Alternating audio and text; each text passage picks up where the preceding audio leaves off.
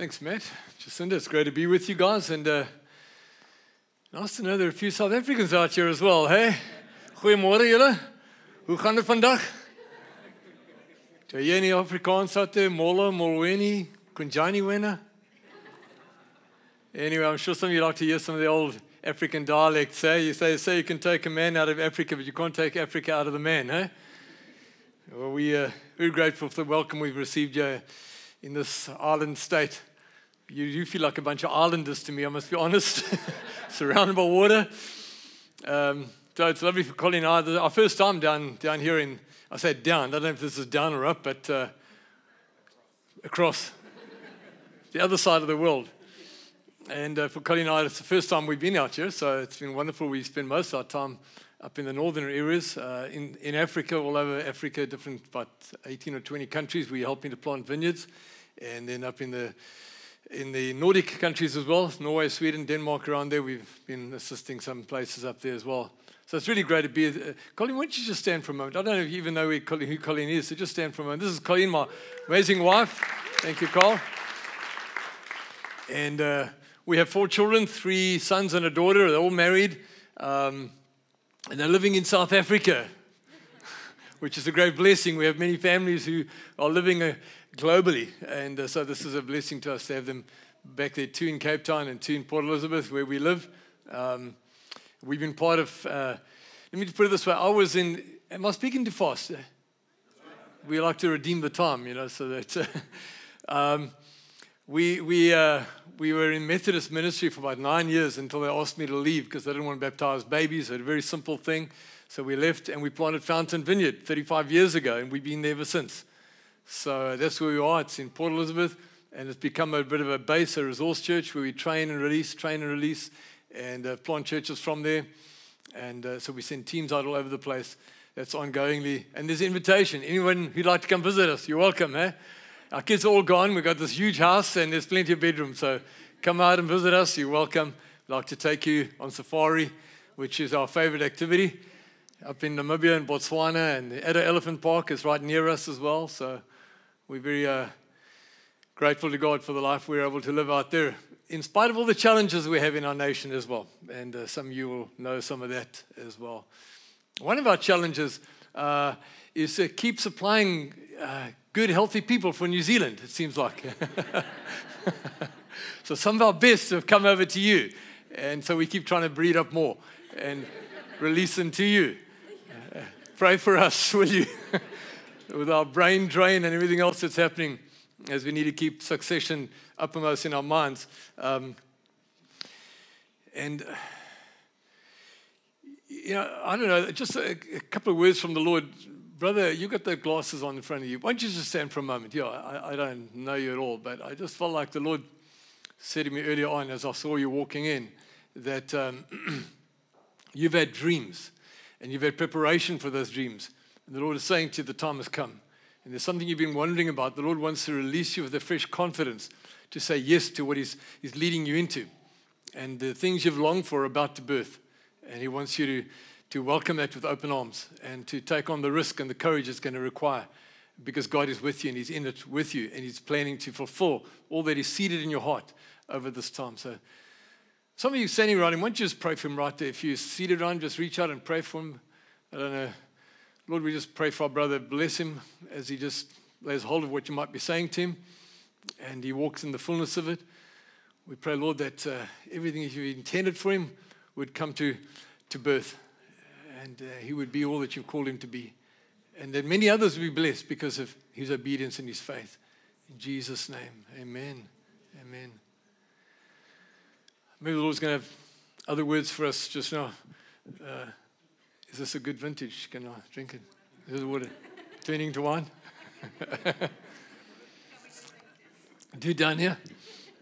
I got some strange miracles down in New Zealand, eh? Yeah. Well, the last word that was spoken before I came up here, really essentially in terms of the gospel, was Matt was sharing about the communion and Easter, and just tie this thing up better. And I love that message, Matt. It's such a core message, because one of the things that strikes me about that message the Jubilee. You heard the word Jubilee. It's God's economic plan for Israel. Every 50 years they were to release slaves, return land to its original owners, give rest. It was just an amazing economic restoration and spiritual restoration as well. But it was instituted on the Day of Atonement, which is what we just celebrated in the Easter event of communion. On the Day of Atonement would be the launch of the Jubilee. And it's interesting that when Jesus opened his public ministry, he read from Isaiah 61, and you read of this in Luke 4. His first public appearance in terms of a ministry. And he read from this and he said, "The Spirit of the Lord is on me, for he has anointed me to bring freedom to prisoners." And he went on and expounded on that. But freedom. And then he said, "This day, this scripture is fulfilled in your hearing." And it was Isaiah 61 is a prophetic fulfillment. And Jesus claimed it for himself of the Jubilee. It's described in Leviticus 25. And Jesus says, "I am the fulfillment of the Jubilee. I am the Jubilee on legs. Where I go, the Jubilee comes." And so when he died and he on the cross, he said, "It is finished. All that was required has been accomplished. And freedom is now available. You can all come." And that's this amazing thing. And 50 days later, we have the outpouring of the Spirit on the day of Pentecost, which is one of the most amazing, life-giving messages the Vineyard has ever been able to embrace. And that's why we keep praying, "Come, Holy Spirit," and more Holy Spirit. We want to be a people where the Spirit of the Lord is. There's liberty, there's jubilee, there's freedom. We want to be living in the good of that. So I think a lot about those things. That Jesus is our freedom. Hey? He says, "I'm the way, the truth, and the life. Anyone who comes to me, if you come to the Father, I'm the only way. I'm the only way to the Father. And you'll know the truth. The truth will make you free." So it's all about that. And he's calling us to a relationship with the Father. And I often think of it, how many married people in the house here today? How many married people? Can you remember the day when you proposed, eh? I don't know whether she proposed or he proposed. I'm not too sure how it works down here in New Zealand. But, and he went down on his knees, eh? Is that what he did? Yeah. He didn't do that? Okay. And Jesus went, and he went on the cross, and it was his proposal to us, eh? On the cross, he says, "This is how much I love you." I remember when I proposed to Colleen in the Newlands Forest in Cape Town, the slopes of Table Mountain, and I said, "This is how much I love you." And Jesus was doing the same at Calvary. And I said, "Would you share your life with me?" And Jesus saying, "Would you allow me to come into your life?" And then when you get engaged, there's a little thing about a ring and some special stones, diamonds, whatever. And Jesus says, "I'm going to give you my Holy Spirit.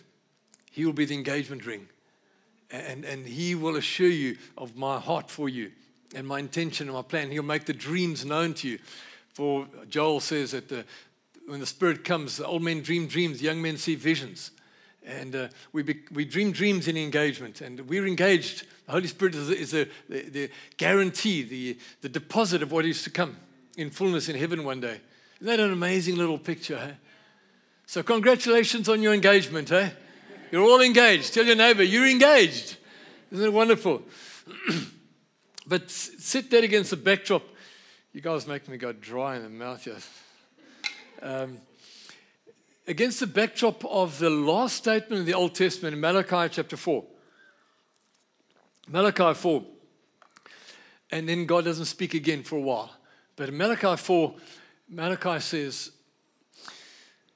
this is what God's heart is, to restore the hearts of the fathers to the sons and the sons to the fathers. Restoration of the father heart of God.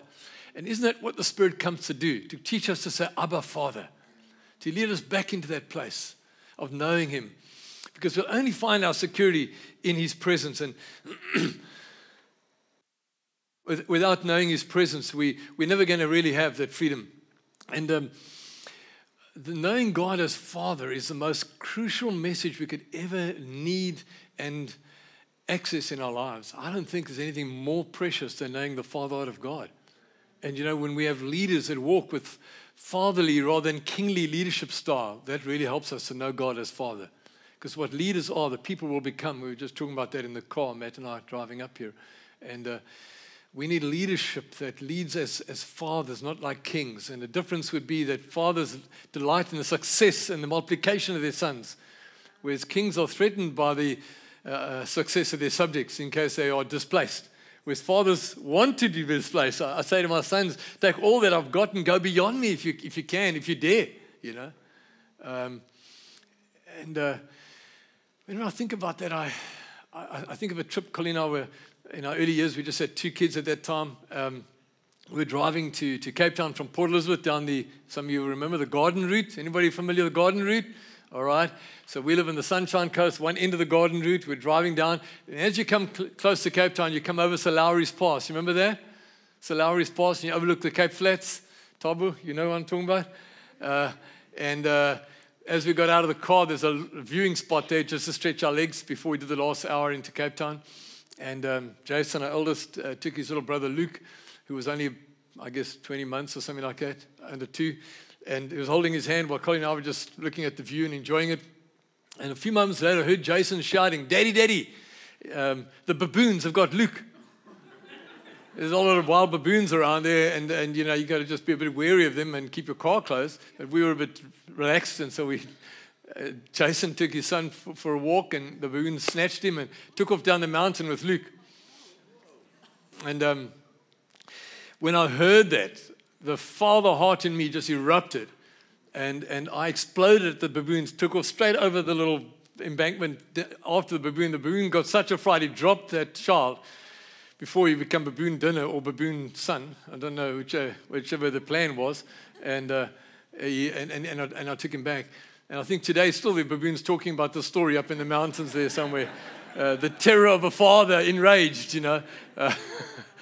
But I think of that because I think that's what the Father is doing for us.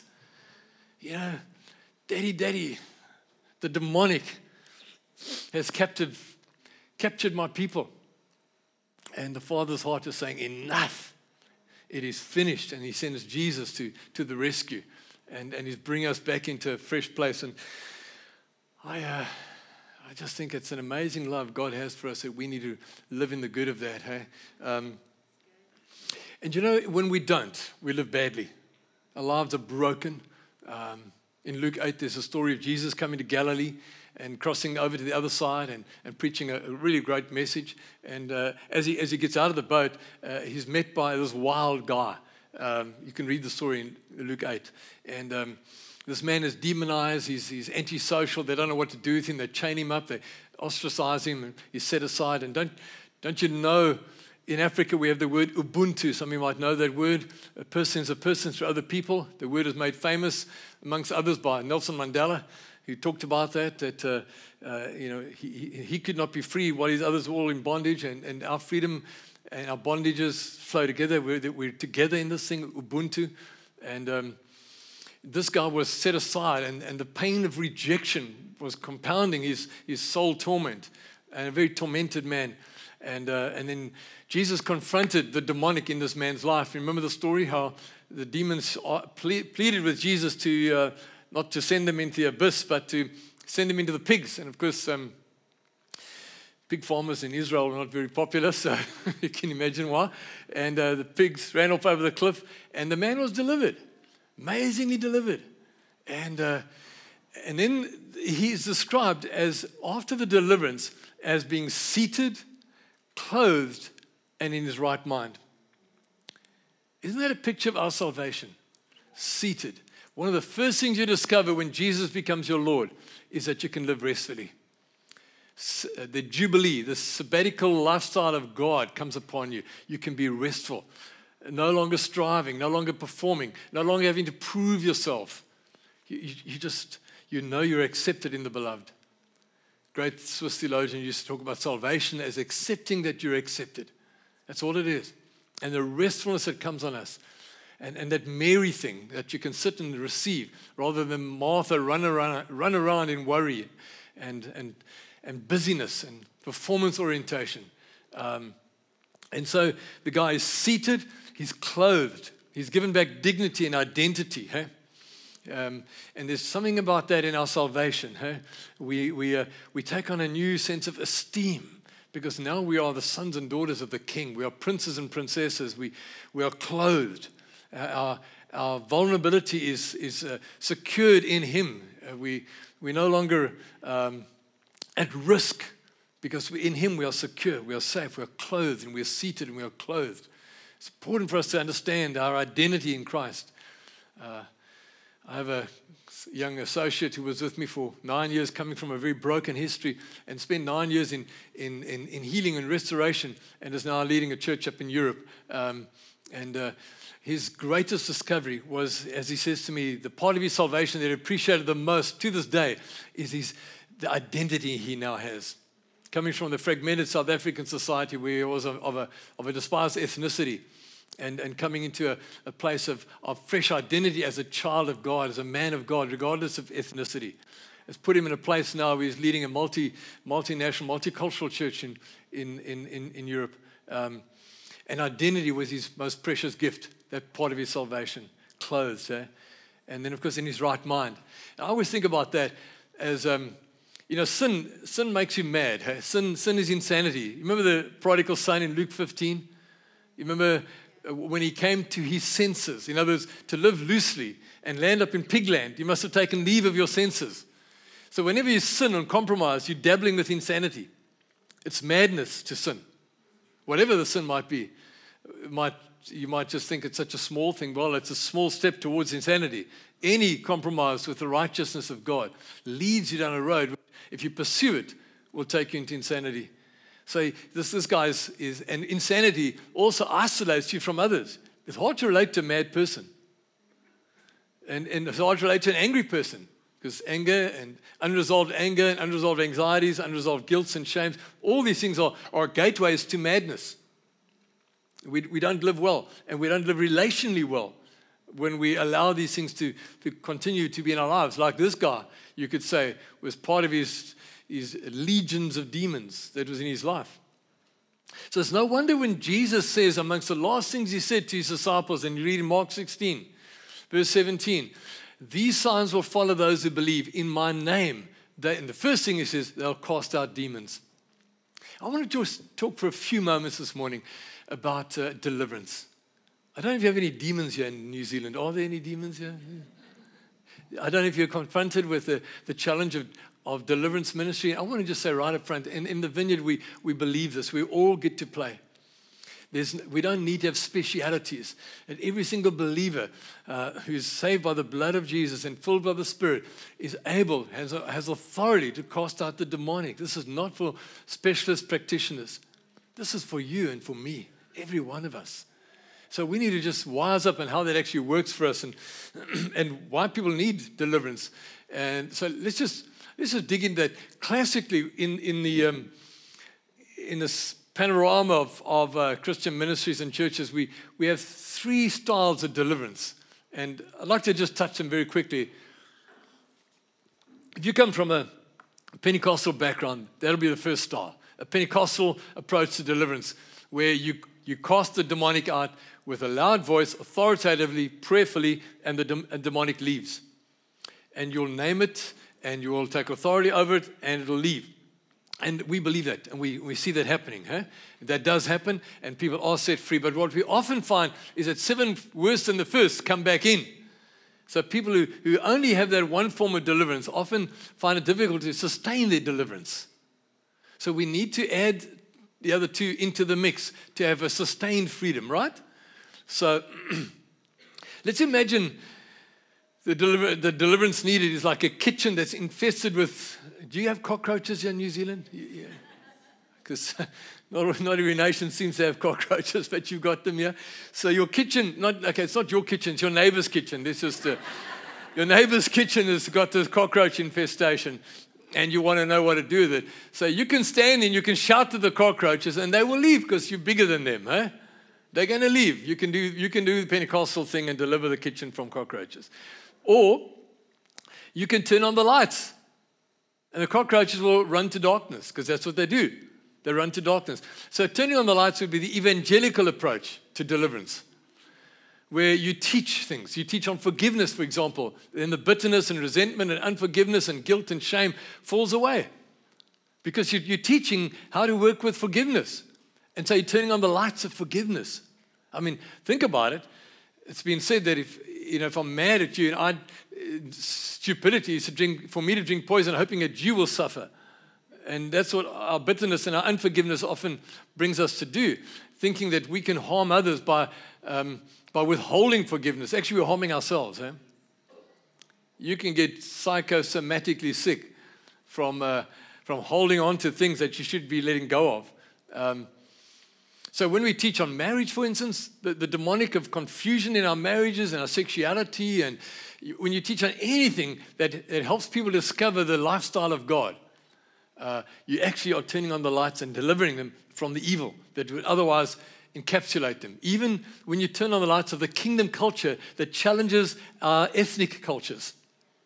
As much as we want to celebrate our diversities, and South Africa comes from a land of huge diversities, ongoingly so, linguistically and culturally in every way. I've got a friend in our church, some of you know, African Shlopi, he's written a couple of books, but one of them was freed by God but imprisoned by culture. We need to let the culture of the kingdom challenge and filter all our national and ethnic cultures. Because, we can be captive to those cultures. We can be held captive and disadvantaged from all the full freedom that God wants us to have just because we're stuck with that. And so turning on the lights. On money management, for instance, people discover that debt is a bad thing. They didn't realize that. But when you turn on the lights about biblical principles for money management and integrity, people are set free, financially free as well.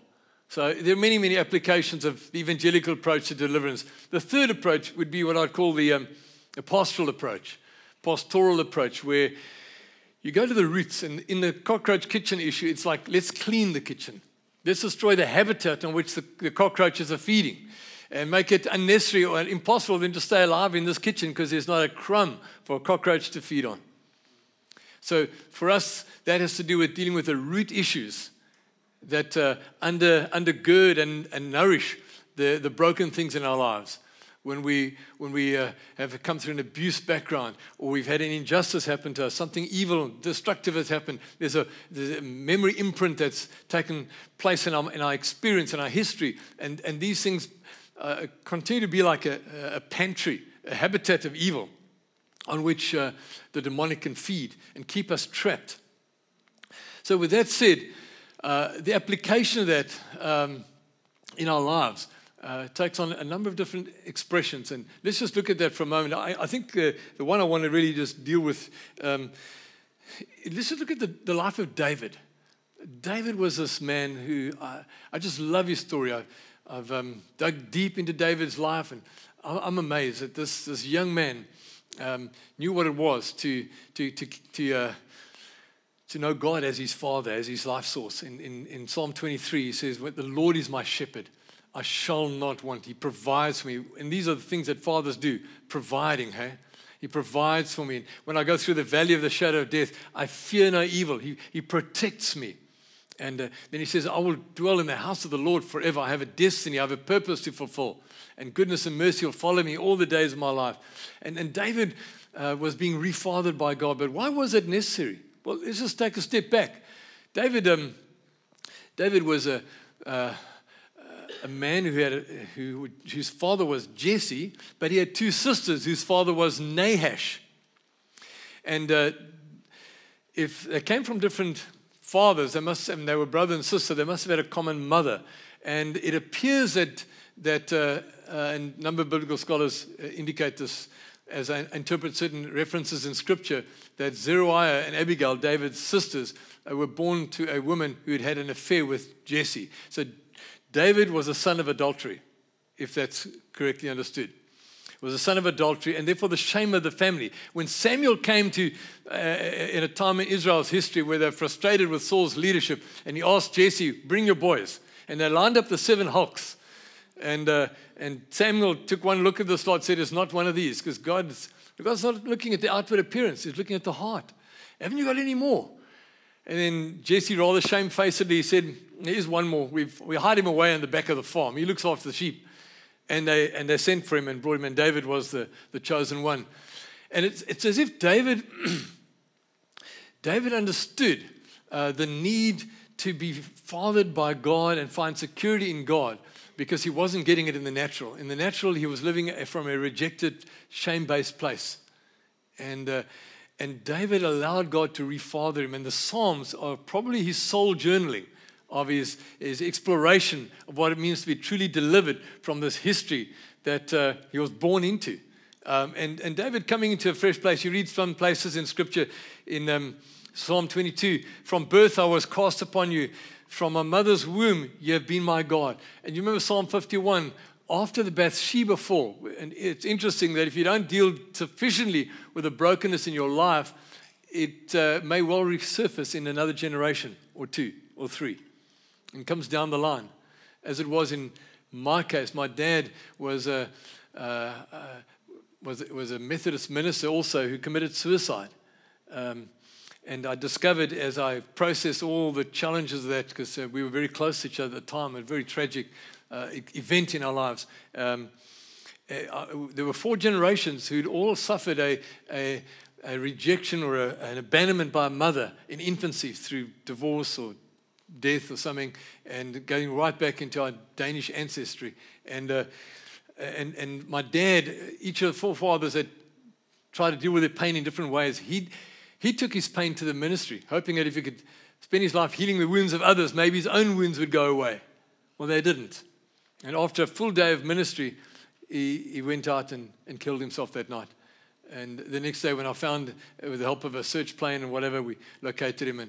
And God built so many life lessons into me that has completely, radically changed the way that I do life and do ministry as a result of the impact of that. But just the one thing I want to mention is I had to stand back. I was alone in the bush where he gassed himself in his car, and I stood back to kick the window in, and I was entirely alone. So I thought, I can't wait. I saw him lying on the back seat. Car was still running, and this is the day after, and I didn't know how long.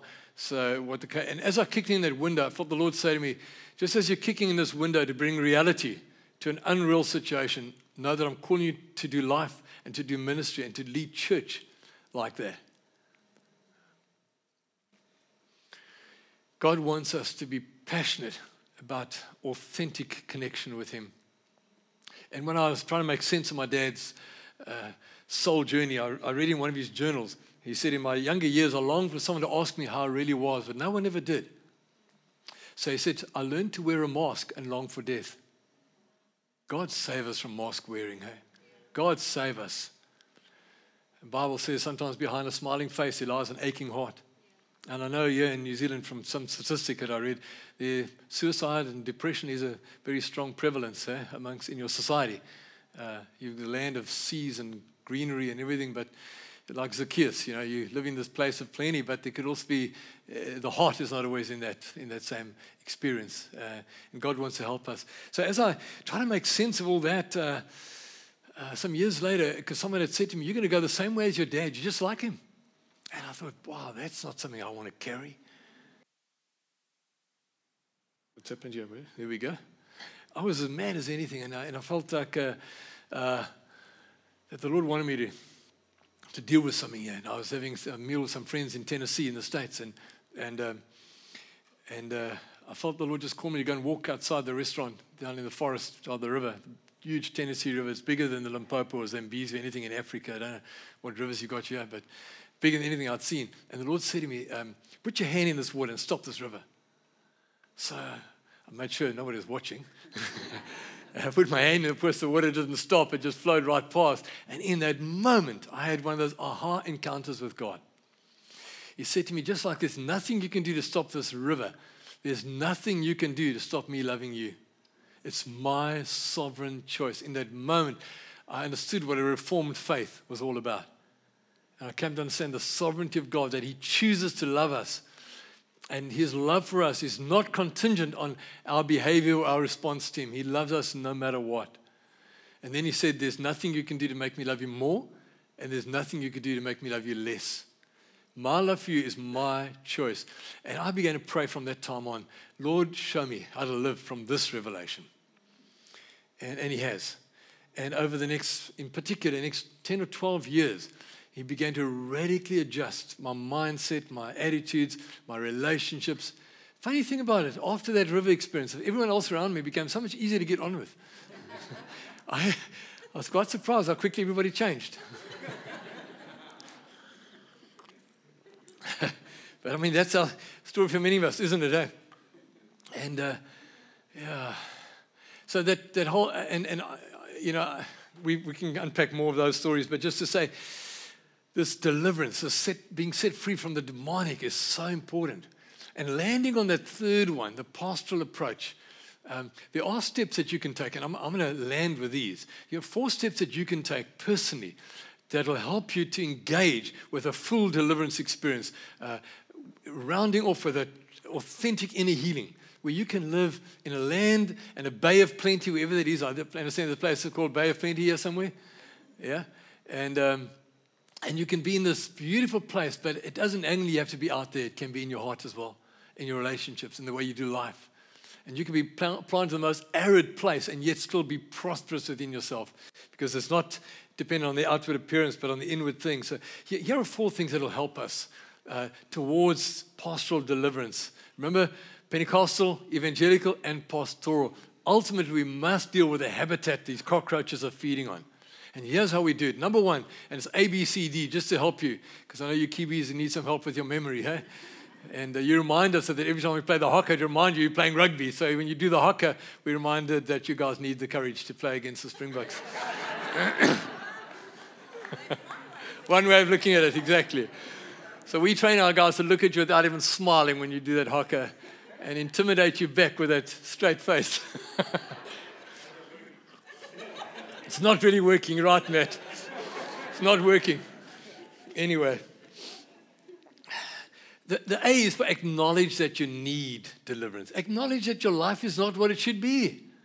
Hey? When you go to AA, hey, the first thing you got to say is, hi, my name is Dave and I'm an alcoholic. Hey? Or, hi, my name is Matt and I'm a recovering religion addict, or whatever you might be. Whatever your past addiction might have been. So that's the first thing, just the acknowledgement of it. Eh? Acknowledge the need for change. Acknowledge the mess you're in. Get to grips with that. The second thing is to be refathered by God, like David did. You know, he said in Psalm 51, in sin my mother conceived me. Verse 5, in sin my mother conceived me. He acknowledges his sinful background. And then he says in verse 6, Lord, I've discovered now how you want truth in the inmost place. And let the truth of God, the refathering of God, and he's done that in my life. I want to say to you, it's the most precious thing. It's transformed everything about my life. I don't have the same anxieties and depressions that I used to have in those early years, where I was carrying over a legacy of 4 generations. And when it comes at me now, I manage it so much differently. And it's not like we're living free of all these things, but we now have tools to handle it. We can go to war on these things, and we're able to walk victoriously. So be refathered by God. And like I said, it's David doing that himself. Like Paul, when I was a child, I spoke like a child, etc. But when I became a man, I put away childish things. I allowed God to refather me into spiritual manhood or womanhood. So that's the second thing, is to be refathered. And that's a process. In my case, it was a number of years. I journaled, I agonized, I went on prayer retreats. I had people pray with me, and times alone with God, times of doing battle. But slowly but surely, day after day, month after month, God began to put me in a whole new place. And it's transformed my life. It's been an amazing adventure. C would be for community. Find some safe friends with whom you can do this journey. Don't do it alone. Discover the Ubuntu of your Christian faith, that God's put you with others. And treasure your friendships, safe people. Treasure your friendships. You know, I'll just confess something to you. I've had a long-running nightmare that one day I found myself standing up and preaching in front of a church like this with nothing but my Speedo on. And I think it's more of a nightmare for the people, but as I've understood why this thing recurs is because the Lord is saying, you know, He wants our vulnerability. And our vulnerability often has to fly in the face of the accusation, shame. But when we are vulnerable in a safe place, growth becomes possible. Find some people. 1 John 1 says, hey, if we confess our faults one to another, And we pray for another, we'll be healed, James 5:16. But when we confess, there's a cleansing that happens and a release from all that was on us. And we begin to walk with new freedom. So find some, and that's why we gather together. That's why you have these, what do you call them, life groups here. You need people you can gather with, people who can hear you out. And you can wear your Speedo with, if you know what I'm saying. Yeah. Put on your Speedos, Kiwis. All right. And then I want to say that the fourth one, the D, is do heroic steps. Become a hero in your own life. Do something different. You can't do the same thing in the same way and expect a different result. That's insanity. Do something differently. Make some changes. Daniel 11:32 says, people who know their God will be strong and do exploits. So we need to embrace it. Martin Luther King said, the ultimate measure of a person is not where they stand in moments of convenience, but where they stand in moments of challenge, moments of great crisis and of controversy. And there's a controversy in your life. And God wants you to stand heroically for doing life differently. Not only individually, but in your marriage, in your family. Break the patterns of the past. Break the patterns of your society and the culture. And stand for a kingdom value and a kingdom culture. And do church in a way that serves the kingdom, not the preferences of man. And sometimes that means doing it quite radically, being countercultural, because the kingdom is actually a community that is heaven-bound and already is welcoming the presence of the future. And we are living as a colony of heaven on earth. We're all actually expats, every one of us. We're heavenly citizens, but living in these strange islands called earth. And God wants us to do life differently so that we live here while we belong there. I pray that God will help us to do that. That help us in this church and in all the vineyards around the world, and the churches that the vineyard is being used by God to help bring renewal to and help to. And remember this, the reason we exist is to serve the kingdom of God. And if we keep that in focus, we're going to be different. And the world will know there is hope because we demonstrate that. We live it out. And we're not bound by the same old. I'll close with this. Juan Carlos Ortiz from South America taught us many years ago what we need to do as we become believers is to have our brains taken out, scrubbed in detergent, brushed, and put back the other way. We need to have a complete mind renewal if we're going to live the free life, seated, clothed, and in our right mind.